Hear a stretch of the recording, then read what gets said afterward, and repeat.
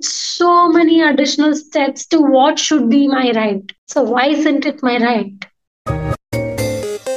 Hi, I'm Anna Olson, and you're listening to We're Not Kidding, a podcast devoted to sharing stories surrounding the child free life. As a life coach, I'm passionate about helping women feel confident and empowered in their choice not to have children. And I believe that by sharing our stories, we help break the stigma. So let's dive in. All right. Welcome back to the podcast, everyone. I'm so excited to bring you today's guest. She's been a joy to get to know. I have had the honor of having multiple conversations now with Hamza as we've gotten to know each other. And Hamza, I just think that you're for me, you've been a well of inspiration. I think you're very smart. I really love your outlook. And it's just been a complete joy to get to know you. So thank you for being willing to come on the podcast. Yeah, thanks so much for being here today. Yeah, thank you so much, Anna. I feel like a lot of this is just undeserving praise, to be honest, but it's been really, really interesting to know you and of your platform as well.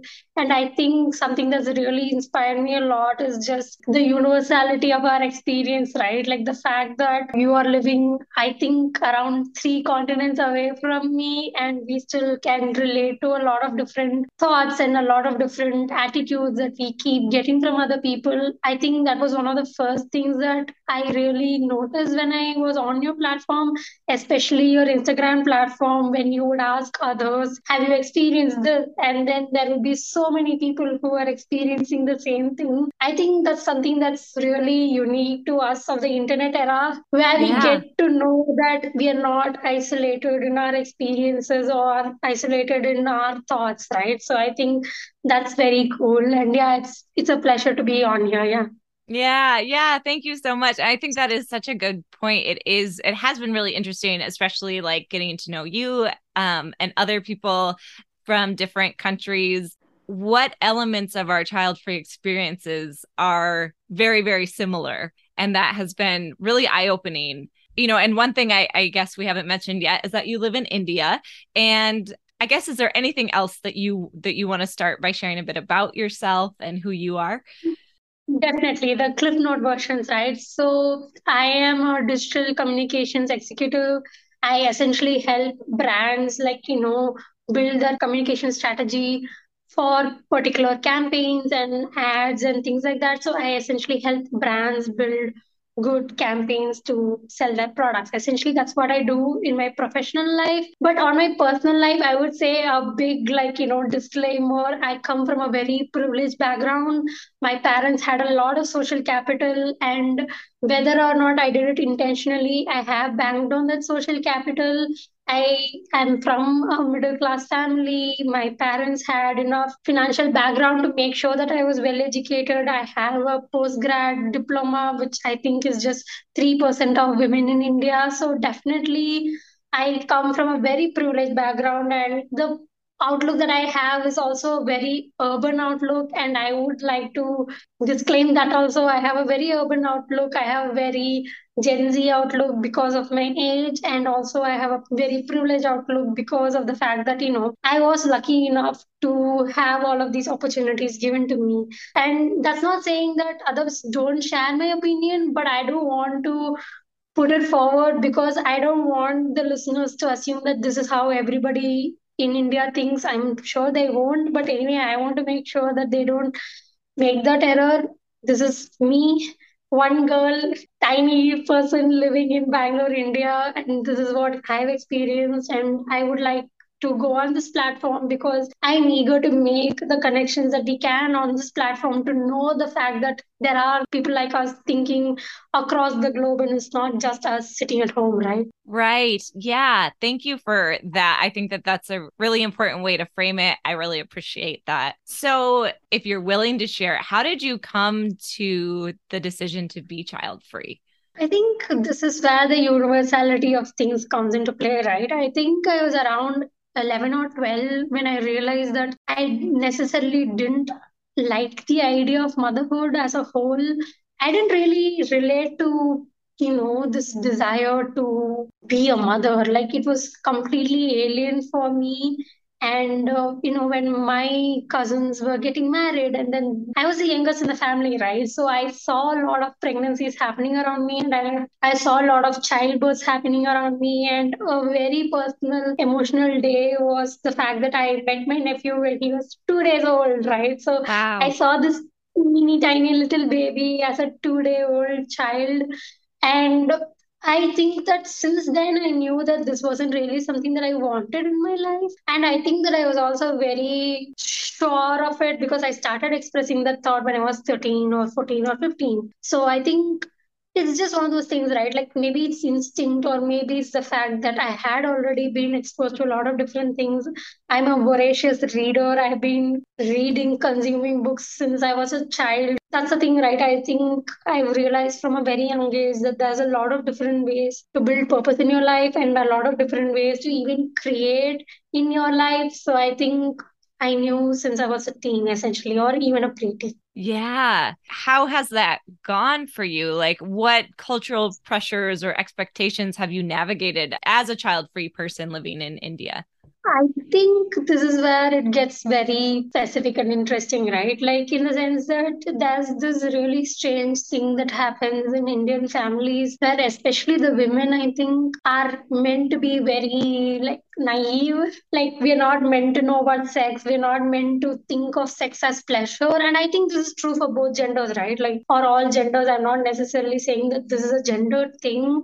I think especially the greater generation, people who were born in the 50s and 60s, they have a lot of fear of things like unplanned pregnancies, and they have tried to push that fear down to the generations where it's like you are not meant to consider sex a pleasurable act, right? I think for a lot of people in India, sex is a tool for childbearing. And in that comes a cultural notion of like, okay, so if sex is a tool for childbearing, then the only reason why you would have sex is to have a child. And to have a child out of wedlock in any country is a big deal. So automatically, that means that the only reason why you have sex is after marriage to have a child, right?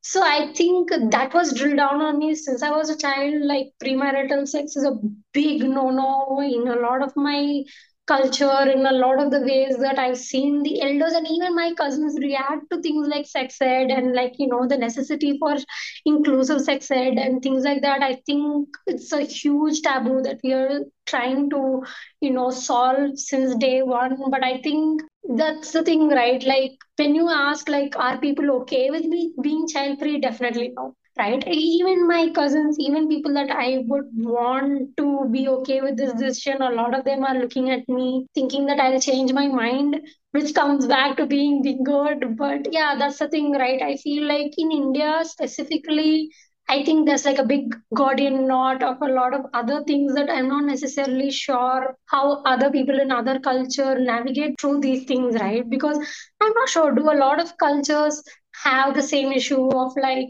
okay, like sex is for childbearing, so you can't have sex before marriage. I don't know. I think a lot of other cultures do have that same connotations. Unfortunately, I haven't been exposed to them. So I think, yeah, that's one thing that I've been facing. But other than that, yeah, I feel like bingoing is a universal experience. So I have been facing that, and I am pretty sure I'll face that for the rest of my life. So it's Yeah. just one of those things. Yeah. Yeah, that's interesting. That point of sex being a tool in your culture for procreation and really only that. And I can't speak for like I feel like I had a very sheltered upbringing and Mm-hmm. in a Catholic faith in the States. And it also was in my family approached that way. And so it was a very like taboo topic. And I think actually, unfortunately, to this day, my mom views my marriage as kind of pointless because we don't plan to have kids. So, but Yeah. whatever. Whatever. Yeah, it comes back to the whatever of things, right? Yeah. Yeah. Yeah. So that's a really interesting point. And I guess like, I don't know that that's universal, but I do think depending on religion and beliefs like that, it can definitely be a view here in the States, for example, too. Like I can only speak to my experience and setting. But yeah. Yeah, I think there's also one more thing at play, right? Like when you take a demography like India, I think that's kind of why I gave those disclaimers in the beginning.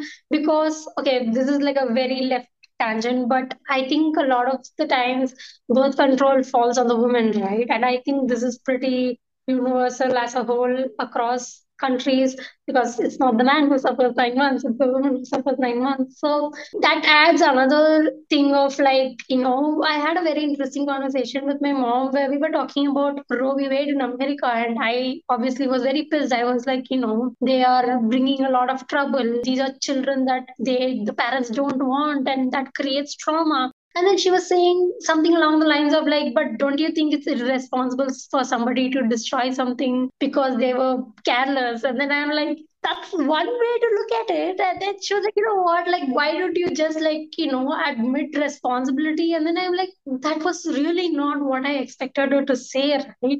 I was expecting her to say something along the lines of like, abortion is sin, or oh, how dare you abort, or anything like that. But she had a very logical, kind of like an understandable argument for not being pro-choice. She was like, I think it's more the responsibility of the fact that you did something and you don't get to destroy somebody else for what you did. I wouldn't have ever thought that my mother was possible of that thought unless and until I initiated the conversation, right? So I Yeah. think that we need to start, bridging those gaps within other communities. We need to start like, exploring these kind of conversations in a civil way by not calling each other names, by trying to understand the other side's perspectives, because I can't, like, there are great perspectives that we can get by exploring conversations on the other side, right? Like, I think that's something that we really need to notice. Yeah. Yeah. And I think that that is such a cool example that you had with your mom. And even thinking like, well, what that conversation could open up for both of you, like you hearing her perspective. And I don't know how that conversation progressed, but hearing her response, my thought was, well, sometimes you take precautions and there's unexpected outcomes that are beyond your control, right? Like contraception doesn't always work, even if we take all the precautionary steps. Just like the room for both of you to kind of explore it curiously together and maybe have more understanding. I think that's such a great example. And I think you're absolutely right that being open to these conversations is really important for actual change to take place and how people think. Definitely, yeah. What is your view of feminism and how it relates to the topic of being child free? Would you call yourself a feminist? I would call myself a feminist in progress. Okay, I yeah. don't necessarily think that, it's not a specific stage. It's not something that, one can be. I think it's like any other identity that we build, right? We have to keep progressing. There is no, like, I don't necessarily believe in the whole like wokeness of like you need to be right all the time. I can't be right all the time. Like, and I don't necessarily think that there is a right all the time. But to simplify the answer, yes, I would consider myself a feminist. I would consider myself a feminist in progress. We talk about third wave feminism, fourth wave feminism, fifth wave feminism, and all of that, right? I feel like a lot of these are being co opted, for lack of a better word. I think there needs to be like almost a reconstruction to what feminism actually is, which is, the eradication or the reduction of patriarchy and misogyny in our society. That's the only reason feminism exists, because patriarchy as a tool has existed in society for way too long, in my opinion. And that has led to misogyny, and that has led to, a constant fight for our rights. And I think that this week is kind of like the best week for us to have this conversation. It's 25th September 2022. And within this week, we've seen two factions, right? In India, women are fighting to wear the hijab. In Iran, women are fighting not to wear the hijab, right? And a lot of people are calling it hypocrisy. A lot of people are calling it like this is what woke feminism does for the society. Like they think it's about the hijab, right?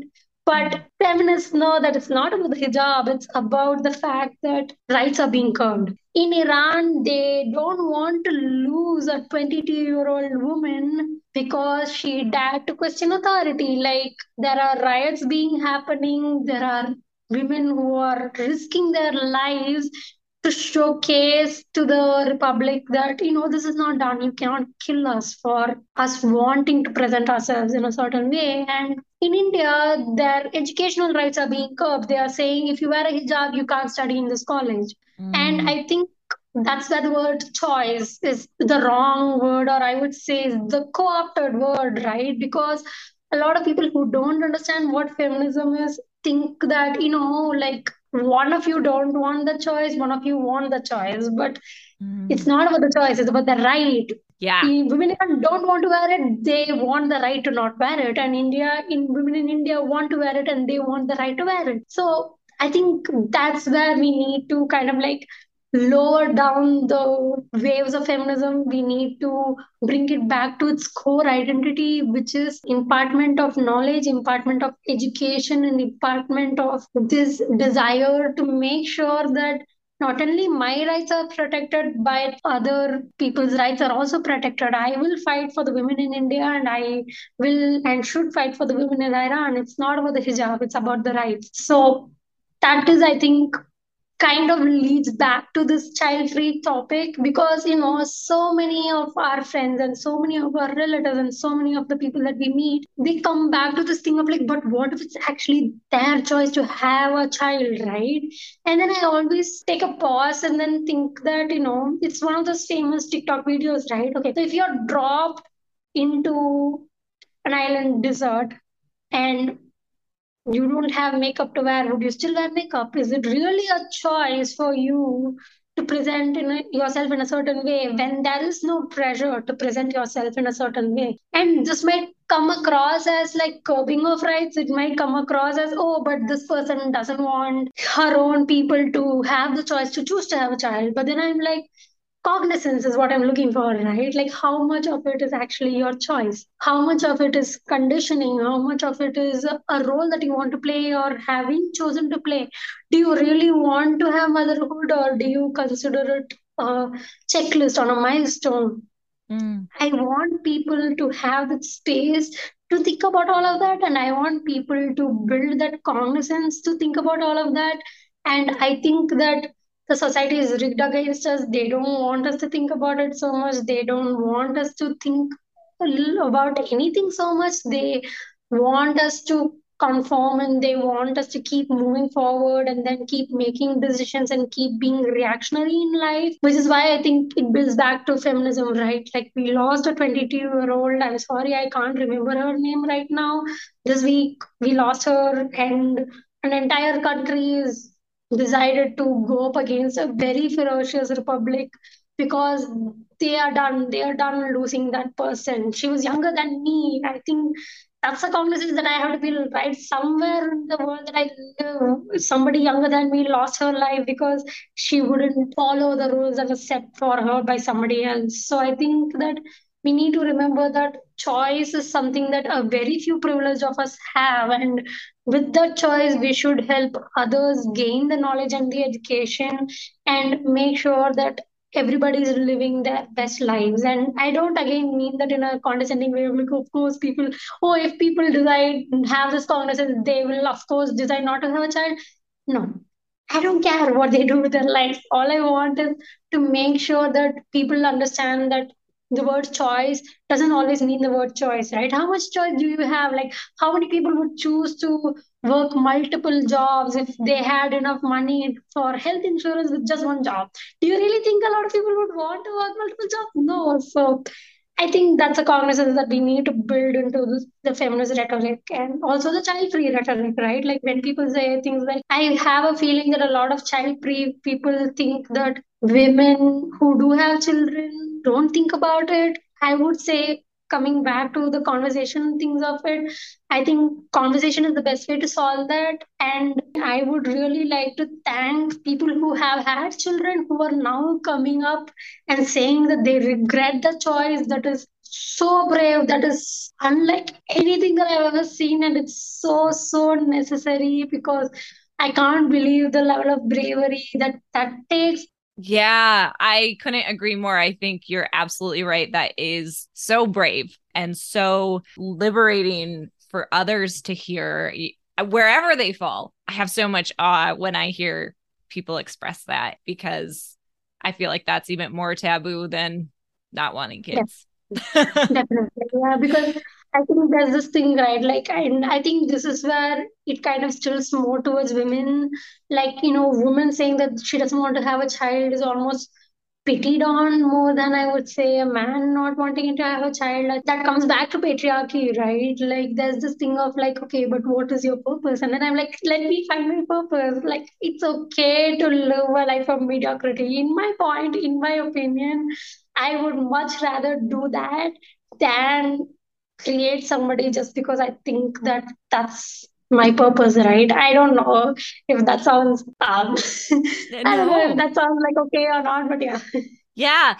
Yeah. And I think like everything that you've been sharing is just so important. I think the ideas you've raised here about like what's choice, what's conditioning. I had a very interesting video come up on my For You page. So many people think, but what if your ancestors thought this way? But women didn't even have the choice for a private bank account till the 1970s, I'm assuming.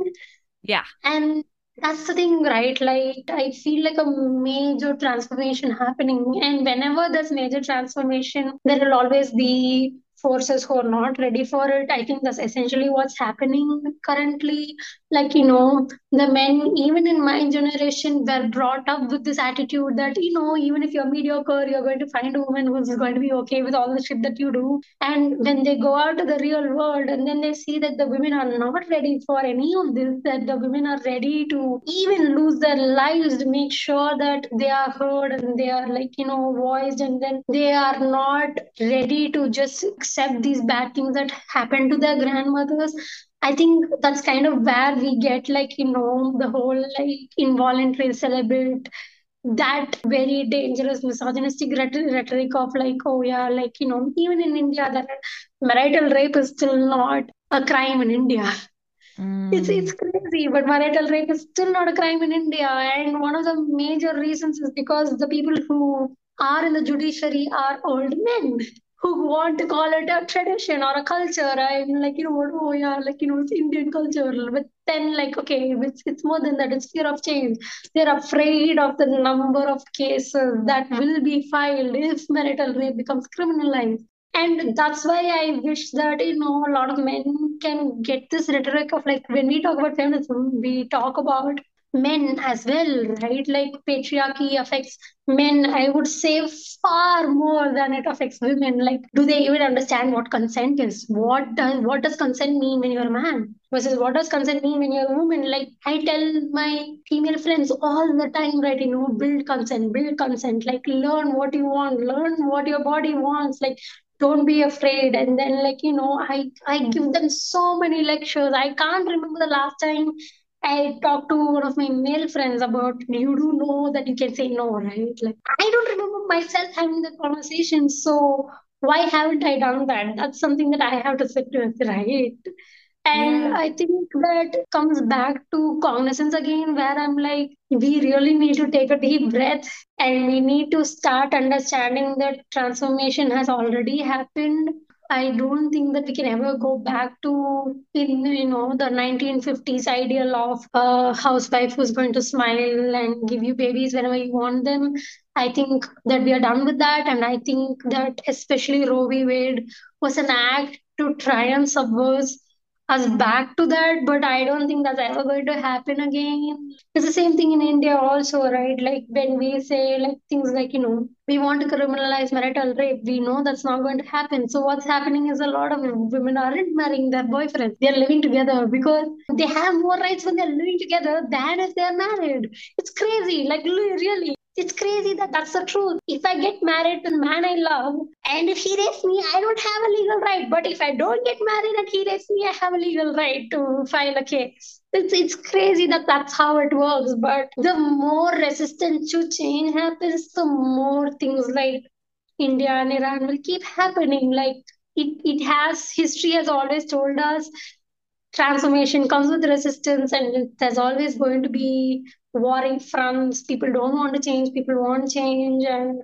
we're seeing that across the world. And I think it's a time of great transformation. I think a lot of the things that has happened, be it the pandemic, be it the economic slowdown, be it the recession that we are in, it's all patternistic. We have seen it in history that this is how change occurs with a lot of struggles before it happens. But yeah, hopefully it will be a good change. So Yeah. Wow. Thank you for that. I feel like I just love talking to you because I do really feel like you have a lot of wisdom, and I feel like I learn so much from you in every conversation because of the way you explore things and talk about things. And I just want to say that I really appreciate that. thank you. And I really admire you. Hey, listeners. Are you looking to make more child-free connections in your life? I would love to invite you into a community I started for people without kids called We're Not Kidding the Club. It's a community on Mighty Networks, and it's been so fun to watch the connections and conversations taking place amongst the 150 members already inside the community. And we're just getting started. Next month, we're launching our first ever book club inside the community with people already getting their books and starting to read them right now. And there's more to come. To join us, go to WNK-CLUB.com. That's WNK-CLUB.com. We can't wait to see you. Continuing this conversation, like one thing you mentioned that seems universal are the bingos that we receive. Yeah. As people who do not want to have kids. So I'm curious, what bingos have you personally received, and kind of what are your thoughts on child-free bingos? No, I've received the usual stuff. I've received the you just have to meet the right person one, and then oh, you're just saying that because you're young, you have commitment issues, and oh, you'll change your mind when it's too late, and who's going to take care of you when you're older, and do you really want to live for the rest of your life alone? It's the classic. I almost want to print it out and then just send it off to every single person who's child free, because I think we can make millions out of the levels of like the university of bingos. I think that it comes from a place of fear, for especially when it comes to people like my parents or my even my elders like my aunts and even my cousins. After a certain point of time, I think they are very scared of this thing of like, because I think primarily, especially in a place like India, like having a child is like insurance, right, for your like older age. And I'm like, I think the only way to prove them wrong is just to keep on living. There's literally nothing else that's going to change their mind, because that's kind of where like the cognizance comes in, right? Like just because somebody's unrelatable to you doesn't mean that they are wrong or I am right, right? What I am doing is diverging from the path. It's scary because a lot less people have walked that path. Doesn't mean that it hasn't happened before. And diametrically, there's nothing I can do to convey to them that I know what I'm doing, right? Because a lot of the times, maybe I don't know what I'm doing, right? Like, to be very honest, I think something that I had to admit to myself very early on when I made the choice to go child free is that there might be a day where I regret this, but I would much rather regret this than regret the other thing, right? I Yes. think it comes with this thing of like, the level of trauma that an unwanted child will have is something that I can't deal with. And that's a very personal thing for me to admit, actually. That's the cognizance that I am building, right? Okay, so what if I am alone in my old age? Like, then I need to earn well enough so that I can put myself in a nice nursing home. So let's build that. It doesn't sound lonely to me. I think for a lot of people, that sounds very lonely. And I think we have different definitions of that word, right? What does lonely mean? And versus I think I'll be very lonely doing something that I don't want to do. And that's to the core of my being, right? Like it's like one of those things where you talk to yourself in the mirror, and every single time I ask myself this question, like, do you really think that you don't want to be a mother? It's always a yes. And even more importantly, whenever I would think of having a child, it's a diametric no. My soul is screaming, a big neon light flashing nose, right? So I think I should listen to that part of me. I don't think it's wise for me to ignore neon flashing lights. So Yeah. if others don't get it, I just have to keep crossing the bingos. Yeah, there's nothing much else to do. Right. Right. And I think you bring up such a good point too of like what is loneliness? And yeah, what do you think is the difference between being lonely and being alone? This is one of those things where I almost want to have this conversation 10 years from now. And I want to know how both of our answers have changed, right? Like, Yeah. this might be my naivete talking, or this might be just inexperience talking. But I think that there's this thing that happens to you when you become self aware. There is this thing of like to know what you want out of life and what you don't want out of life. And best made plans, right? Like God loves such our plans. That's something that I believe in. I think that we have such little control of our lives, like really. And I think the pandemic taught us that, right? Like, what if one fine day they said that, yeah, we can't sell you milk? Where would we get milk if the government decides to stop selling us milk? I think that it comes back to this thing of like on a day to day basis, there is a certain level of energy that you need to become a mother, to want to have a child and to make sure that the child grows up well. You need to do so much work. There is so much work. There is so much responsibility. I don't think people get that. I've seen what that unhealed trauma can do. On a very personal level, I felt it in my body. I've seen it happen around my friends. I've seen how to not put anybody on the spotlight or something, but I've seen what absent parents do to their children. I've seen what emotional negligence does, what dysfunctional family systems do. I don't think people realize just how much it affects the child. And it comes back to this thing of like, I've heard that bingo too, right? Like you're being selfish. I think that that's a very untrue thing. And I think it's almost projection. I think people who are parents project that onto people who aren't parents because they can't admit to themselves that they did something that was so selfish. Mm. But that's the loneliness versus alone thing comes across, right? Like I can barely keep a plant alive. So let me first cross the level of a plant because that's the thing, right? I don't think people realize what they're doing, and I would much rather just not do anything instead of doing something that might hurt somebody else, right? Like, yeah, if it's taking myself out of the game, so be it. Not everybody has to play the game. There are enough people playing the game. It's okay. It's one less person. It's now going to be such a big change in the whole, like, design of the universe.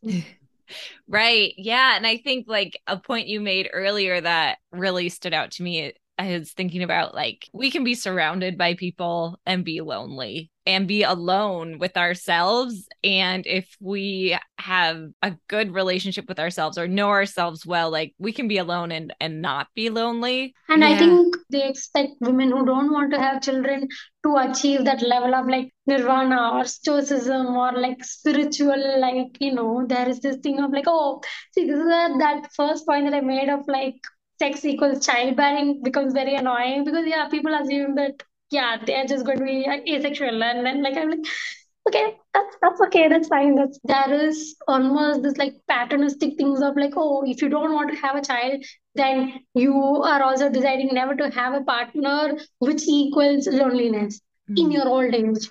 And then I'm like, okay, but how many people in their old age with their partners at home feel lonely? How many people have dissociated from their own bodies and their own minds, where all they do is routinely wake up, eat, go, cook, clean sleep. I don't want to live that way. I don't want that kind of like ritualistic disassociation from who I am, my body. I want to be attuned to my body. How much ever it hurts me, how much ever trauma that I need to heal from. How many of our elders are happy? Have we ever asked them that? Have they even realized that happiness is a goal to be achieved? That's a huge thing in Indian culture. The women in our families are taught that if you want to be happy, you're selfish. Especially my mother's generation or my grandmother's generation, it has been conditioned out of them. They are self-sacrificial to the point of which that they would barely go to the doctor if something is wrong with them. They would wait to collapse to go to the doctor. That Mm. is how bad it had gotten when it was my grandmother's generation. Like they wouldn't even consider going to the doctor because if they went to the doctor, lunch wouldn't be made. So who would make the lunch? So that's the level of self-sacrifice that has been conditioned into the women of my family, even my family. I've seen it happen with my grandmother. So what is happiness? And this is, I feel like, another universal thing. I think a lot of us are taught to think that way, especially people from religious backgrounds are taught to think that way, where, like, thinking of yourself is selfish, thinking of your joy is selfish, and, things like that. I disagree with all of that. It's all bullshit. And there is this like Buddhist thing of like seeking pleasure is addictive. I'm not talking about pleasure, I'm talking about happiness and contentment. Pleasure, sure, can be addictive. It's another topic altogether. That veers off into a lot of spiritual spaces. But I think that nobody has trained us, nobody has ever given us the tools to know how to think for ourselves, how to build a life for ourselves, to be financially independent, to plan for a life where, okay, if I don't have a child, what the hell do I do? So many people can't have children. What about them? Are they all pitiable? I don't think so. And so many people, their partners die before them. What about them? Like, I think that these are core questions that we are taught not to ask because they would much rather us just not think about these things, right? It comes back to that. It's an inconvenience to solve all of these problems, which is why they don't want to solve all of these problems. But I would much rather be alone and figure these things out than dissociate and then just live on a day to day where there is nothing but life. That sounds so dreary. I'm sorry. Like, it sounds so dreary and so sad. Like, that's the only word that I can describe it. And I've seen a lot of my aunts do that. I've seen a lot of my aunts say things like, but what else is life? And then I'm like, figure it out. Like, seriously, figure it out. What else is life? Is a great question to ask. Figure it out, right? Like, at Yeah, least allow me the time and the patience to figure it out. right. And how have you done that? How have you, or at least like taken steps towards figuring it out? What has that been like? I think it has been conditioned in me to, if you don't want to have a child, you better achieve something big enough to justify that. So I think that I have taken that route. Like, I definitely want to keep learning, and the lofty goals that I have are definitely achievable, but also very conducive to a child free life, right? Like, I really want to travel a lot, and that's very expensive, and that will also take a lot of my time. So I've never been outside of the country, so I really want to get outside the country. I really want to travel a lot, and I want to write, and I want to write novels and things like that. I think creativity is a big way of me finding that like outlet of like, okay, okay, what now kind of a thing, right? Like, I think I am a creative person, and I think that kind of where my goal is to keep living creatively, to keep thinking a lot about these deep questions, and to keep taking the time to pursue these things. That I'll definitely be the only person to pursue these things. Other people have better things to worry about. They have real lives to worry about. I don't. So, okay, so what if I'm a bit selfish? It's okay. Or so what if I'm a bit immature? That's okay. It's okay. Not everybody has to be mature. Not everybody has to be selfless. Not everybody has to be exactly who others expect them to be, or others like want them to be. Like, things happen, life happens, it's okay. Yeah, and also who's defining what selfish looks like and who's defining what maturity looks like. Yeah. Definitely. Yeah, I've seen a lot of immature parents, and I think that's kind of worse. So Right. that's again that's the thing, right? I'm pretty sure they'll also say the same thing about me. They'll be like, "Oh my God, she's so immature. Look at her. Like she has colored hair, she has tattoos." Right. Yeah. I think it's, again, it kind of comes back to conditioning and what we think these things mean or what we think what's desirable for our lives or And yeah. Something we've talked about previously and the idea of travel reminded me of this. What's the issue with expecting people who are child free in very pronatalist cultures to move to other countries that just aren't as oppressive? And how is this something I believe maybe from our past conversation, has that been something that was said to you and that's why it came up? that has been said to me. I think that's very frustrating. Yeah. Like, why should I leave my home? Right? I Right. have had a lot of my friends make the decision. I've had a lot of my friends planning for making the decision, like even married couples, they don't know how else to build boundaries but to add significant physical distance. I've seen that happen. It's one of those things, right? Like this might be the angry brown girl in me talking, but it's like, okay, so if everybody leaves my home because what they want is not happening here, and who will push the change? That sounds very armchair revolutionist of me to say that, but I don't think it's a long term solution. See, for me, for example, will I be able to do it? Possibly. Do I have the mental capacity or the energy to do it? Probably not. And my job kind of like negates me into doing that anyway. I write ads. I The only market I know is the Indian market because I've lived here for all my life. So I know what works in this market.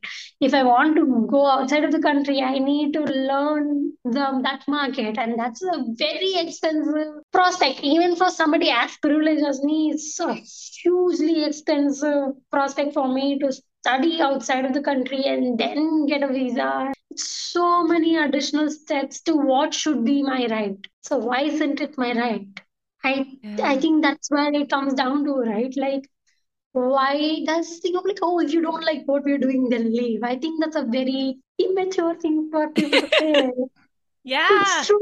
It's a very immature thing for people to say. Like there is this thing of like, yeah, you're being a bad role model for your cousins and your cousins' kids. And then I'm like, that sounds like a compliment, to be very honest. It sounds like a compliment. Like, because why is what I'm doing a bad role model? Yeah. Right? Why are you so afraid of them learning something from me when I'm doing nothing illegal? I'm doing nothing immoral. I'm doing nothing unethical. So why is it a bad thing? And yeah, just me leaving is not going to solve anything. Like I feel like it's a very temperamental thing to suggest that. I know a lot of people who do that. I have even suggested it to other people who want to do that, but I think that it's an option. I'm very glad that that option is open for people who have the capacity to do that, but I think it comes with a lot of different caveats, and I don't necessarily think that it's an end all be all solution, right? Because I'm pretty sure there's a lot of transformation happening. I have a feeling that soon even that option is going to be very restricted, so we just have to wait and see. Yeah, and I think I've thought about it too, especially in light of Roe v. Wade here in the States, like, oh, do I want to stay in the States? But then it also came to like the level of privilege that comes with even being able to entertain the idea of leaving, moving somewhere else, as well as that point that you made as well. If everyone just leaves who disagrees with what's going on, then like how does change happen? Exactly. And that's the thing, right? Like, I don't like the idea of being driven away from my home for Yeah. something that should be my right. That's not done. That's not how I should be treated. This is my home. This is where I live. This is where I want to live. So I think it's a very bad thing that people would be like, oh, just leave. And then I'm like, okay, give me the money. I'll leave. Sure. Yeah. Pay my way. It's so expensive. It's like it's nearly half of my yearly income to apply for a permanent residence in Canada. That's how expensive it is, and that's without Yeah. a job. What will I do if I go there and I don't have a job? Who will feed me? Yeah. The entire global economy is in kind of shambles. I don't want to risk that. And also, I don't want to leave. More importantly than anything else, I don't want to leave. Yes. Right. Absolutely. Oh, this is an interesting question. We may have touched on a little bit, but what forms of cognitive dissonance do you see at play in societal norms and pronatalist messages? I think actually the intersectionality of the decision of becoming child free, right? When somebody decides to go child free, we need a spreadsheet, we need like PowerPoint presentations, we need doctor recommendations from three different psychiatrists and psychologists claiming us to be like legally sane to be making this decision. I think that's a big reason as to what kind of cognitive dissonance that happens when people want to be child free. And I think one of the biggest points that I've seen in that question is this thought of like selflessness, right? Like, how are you being selfless? When I have, see, this is where I feel like perspective is really important, right? And this is a very deeply personal response to this very logical question. But anyway, so something that I like to do is talk to people in general. It kind of like I'm a media person. I am also a chatterbox, obviously. And I have asked a lot of different people the question of why do you want to have children? It's a genuine question. I have asked a lot of different people. I have asked my cousins, I've asked my friends, I've asked my aunts, I've asked, virtual strangers. I've asked, I would say about 40 to 50 people this question, right? Like, why do you want to have a child? Only one of them has given me an answer that is kind of acceptable. One out of 40 has told me, and this was a taxi driver. We were virtual strangers. We were traveling from my home to somewhere else. It was my birthday. So he was wishing me a happy birthday. And then we were, talking about things like I was hitting that age of like marriage and kids. And then I told him, like, I am not interested in any of this. And then he said something that really gave me whole new perspective. He said, I have never felt that much joy than the day that my child was born. And that was the only acceptable answer that I had ever been given. Every other answer that I had been given out of all of those 40 people were not acceptable to me, right? For a lot of people, it was about filling a role. For a lot of people, it was insurance. A lot of people, it was like, okay, like we've been married now, seemed like a right time. A lot of people, they gave me all kinds of reasons. One out of 40 people gave me the right reason. That was the only reason that I could accept for this ginormous decision that people made in their lives. I think he was the only person who gave it any kind of thought. Why do I want to have a child? And it was such a profound perspective that it really made me think back to my decision, right? He was the only one who made me question my decision. Okay, maybe there is joy to be had when you have a child. And that is the level of cognitive acceptance I want out of all people who decide either ways, right? Like whether you want to have a child or whether you don't want to have a child. I don't accept a lot of the reasons why a lot of people give me. I think they are very selfish. I think they are very conformist in nature. I feel like they're very dangerous for the child, the reasons that people give. And I think that level of cognitive dissonance to say that this was something that you did for the betterment of that person, I don't agree with it. Maybe it's a answer that will piss off a lot of people, but that's the truth and that's my truth and that's what I have experienced also. So Yeah. Yeah. Thank you for sharing that. And with that, I guess another question that we had talked about is like, what are your thoughts regarding the notion that maturity and personal development come from having a child? I don't agree. That's the only thing I can say, right? I don't agree. I don't agree. I think the pandemic brought this whole entirely new wave of people realizing that, mental health is a big part of who they are. And, so many people started realizing that they were part of dysfunctional families. And where does that dysfunction come from? Do you think mature people create dysfunction? Or do mature people accept dysfunction? Or do mature people allow dysfunction to be built? I don't think so. And I think it's projection, right?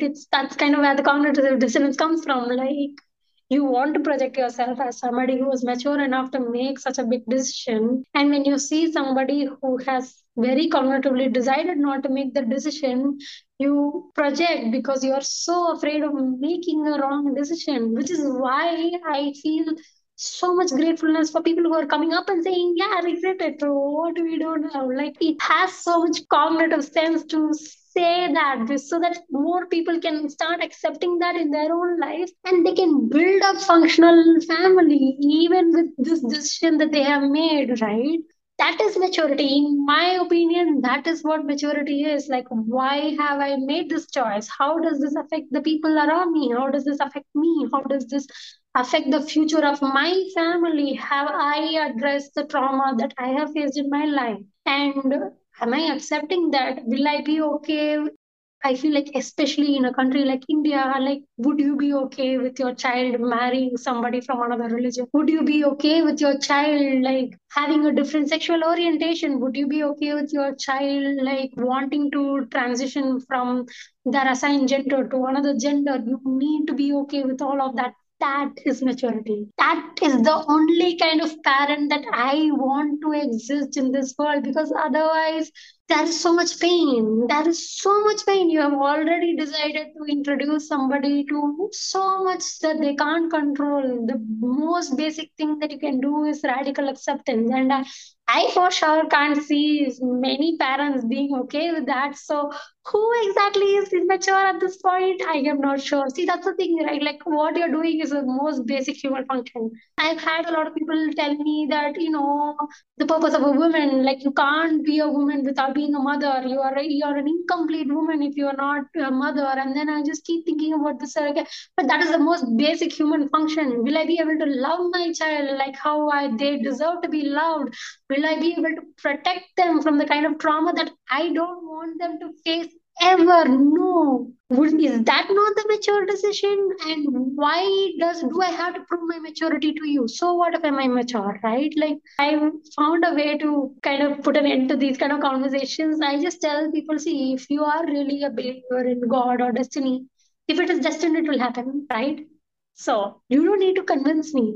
If it is destined, it will happen. So it's not about my maturity levels, or a lot of people think that therapy will fix me, right? Oh, you go to therapy, you will get fixed. You'll of course want to have child, because who is a woman without motherhood? And then I'm like, that's so insulting. What if I can't have a child? Yeah. What about all of those women who can't have a child? Suddenly they are what? Incomplete, broken. That's so ableist in nature, right? And that's where intersection comes from, which I suppose we don't need to talk about. Yeah. Yeah. Yeah, I think that it's a whole other topic. It can take another hour, to be very honest. But I think that it comes back to this thing of, like, when all you're doing is running around a hamster wheel, you don't necessarily have the energy to think about all of these things. Mhm. And it's another reason why I think a lot of people want everybody to be on the hamster wheel, because when you're on the hamster wheel and you look at somebody who's not on the hamster wheel, there's a lot of resentment and anger and doubt that comes from that, right? Like, it's a very mirrored thing of, like, oh, I could have been them, right? Which I'm pretty sure I'll also feel. If I do end up regretting this decision, I am going to feel that way. And that's the thing, right? Like, I have the cognizance to be okay with that. That's the only reason. If you don't have the cognizance to be okay with the decision that you make, that is immaturity. But see, it comes back to autonomy, right? Autonomy is not just sexual acts. It's not just like, am I okay with sexual acts? It's can I color my hair? Is it, can I tattoo myself? Is it, can I alter my body? Having a child or not having a child is true autonomy. It is the most autonomous decision a person can make, which is why I feel like the fall of Roe v. Wade is a much larger issue than just birth control, right? Like, it Mhm. signals a pattern. It's almost like a very alarming thing that is going to keep happening in America. We're already seeing people try and ban Plan B. I think that I'm very worried, actually, to be honest. I'm so worried for all the people living in that country. I'm so worried for all the gender minorities. I think it's a very alarming pattern that we're going to see. But that's the thing, right? Like, what right are they trying to erase? in that act is a question that we need to ask ourselves. It's not just a religious thing. It's not just like, oh yeah, like, the majority religion believes that you can't have an abortion because we think that you'll go to hell, which is a very roundabout way of doing things. And sorry if I'm misinterpreting anything. This is my understanding of the political scenario right now.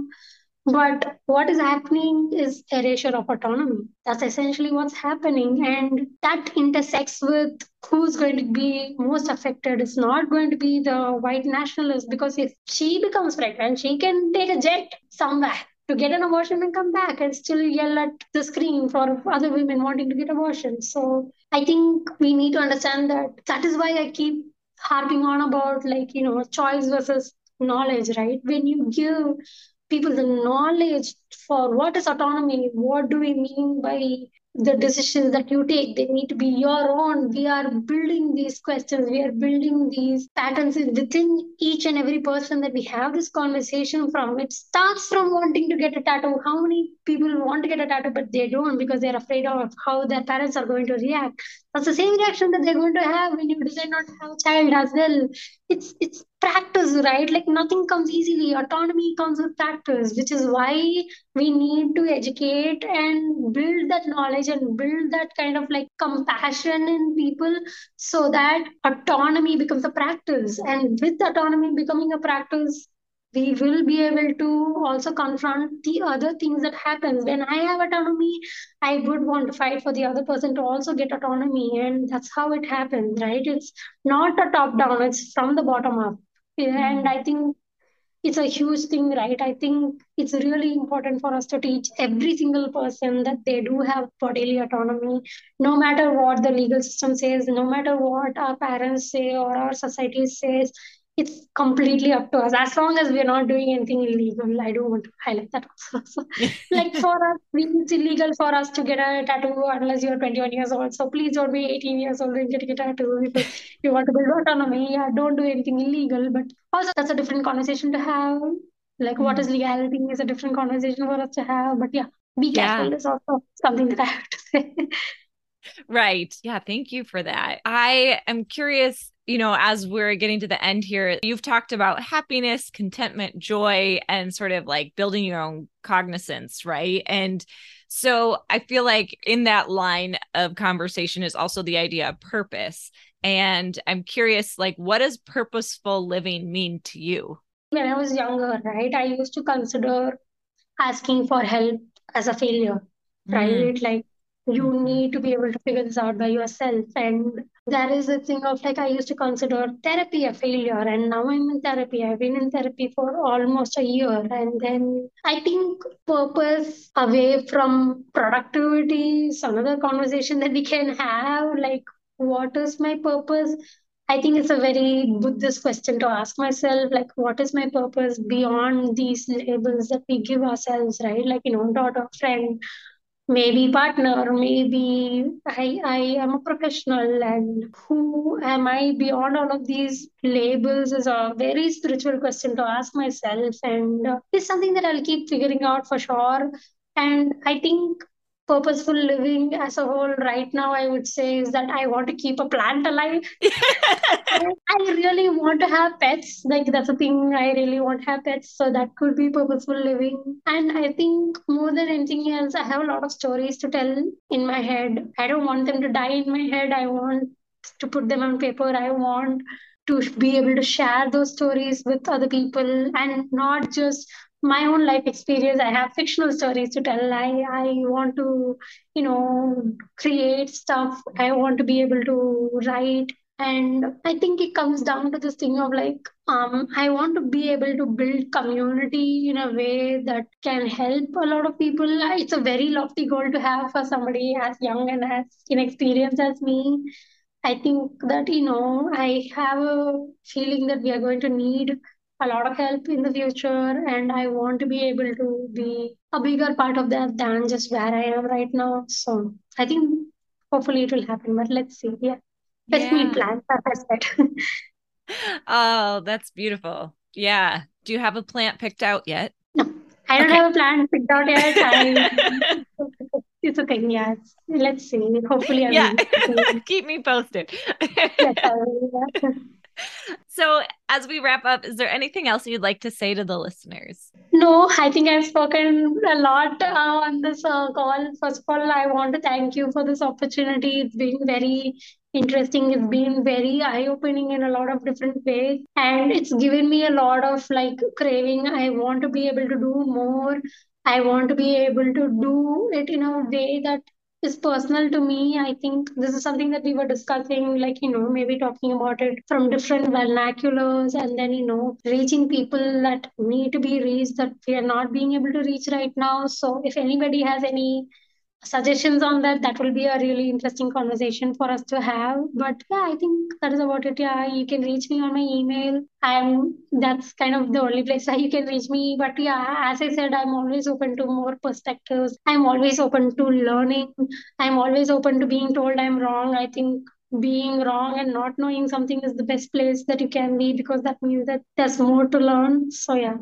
Mm, yeah, thank you for that. And I will put your email in the show notes. And thank you so much for Thank you. sharing your wisdom and your perspective. And I really do mean it when I say that I admire you, and I have just loved getting to hear your thoughts, hear your perspectives. You've opened my mind so much, not just today, but in the other conversations that we have. So keep going. I think you're amazing. So Thank you so much. Yeah. yeah. Yeah. All right. Well, this has been an absolute pleasure, and we'll catch you next time.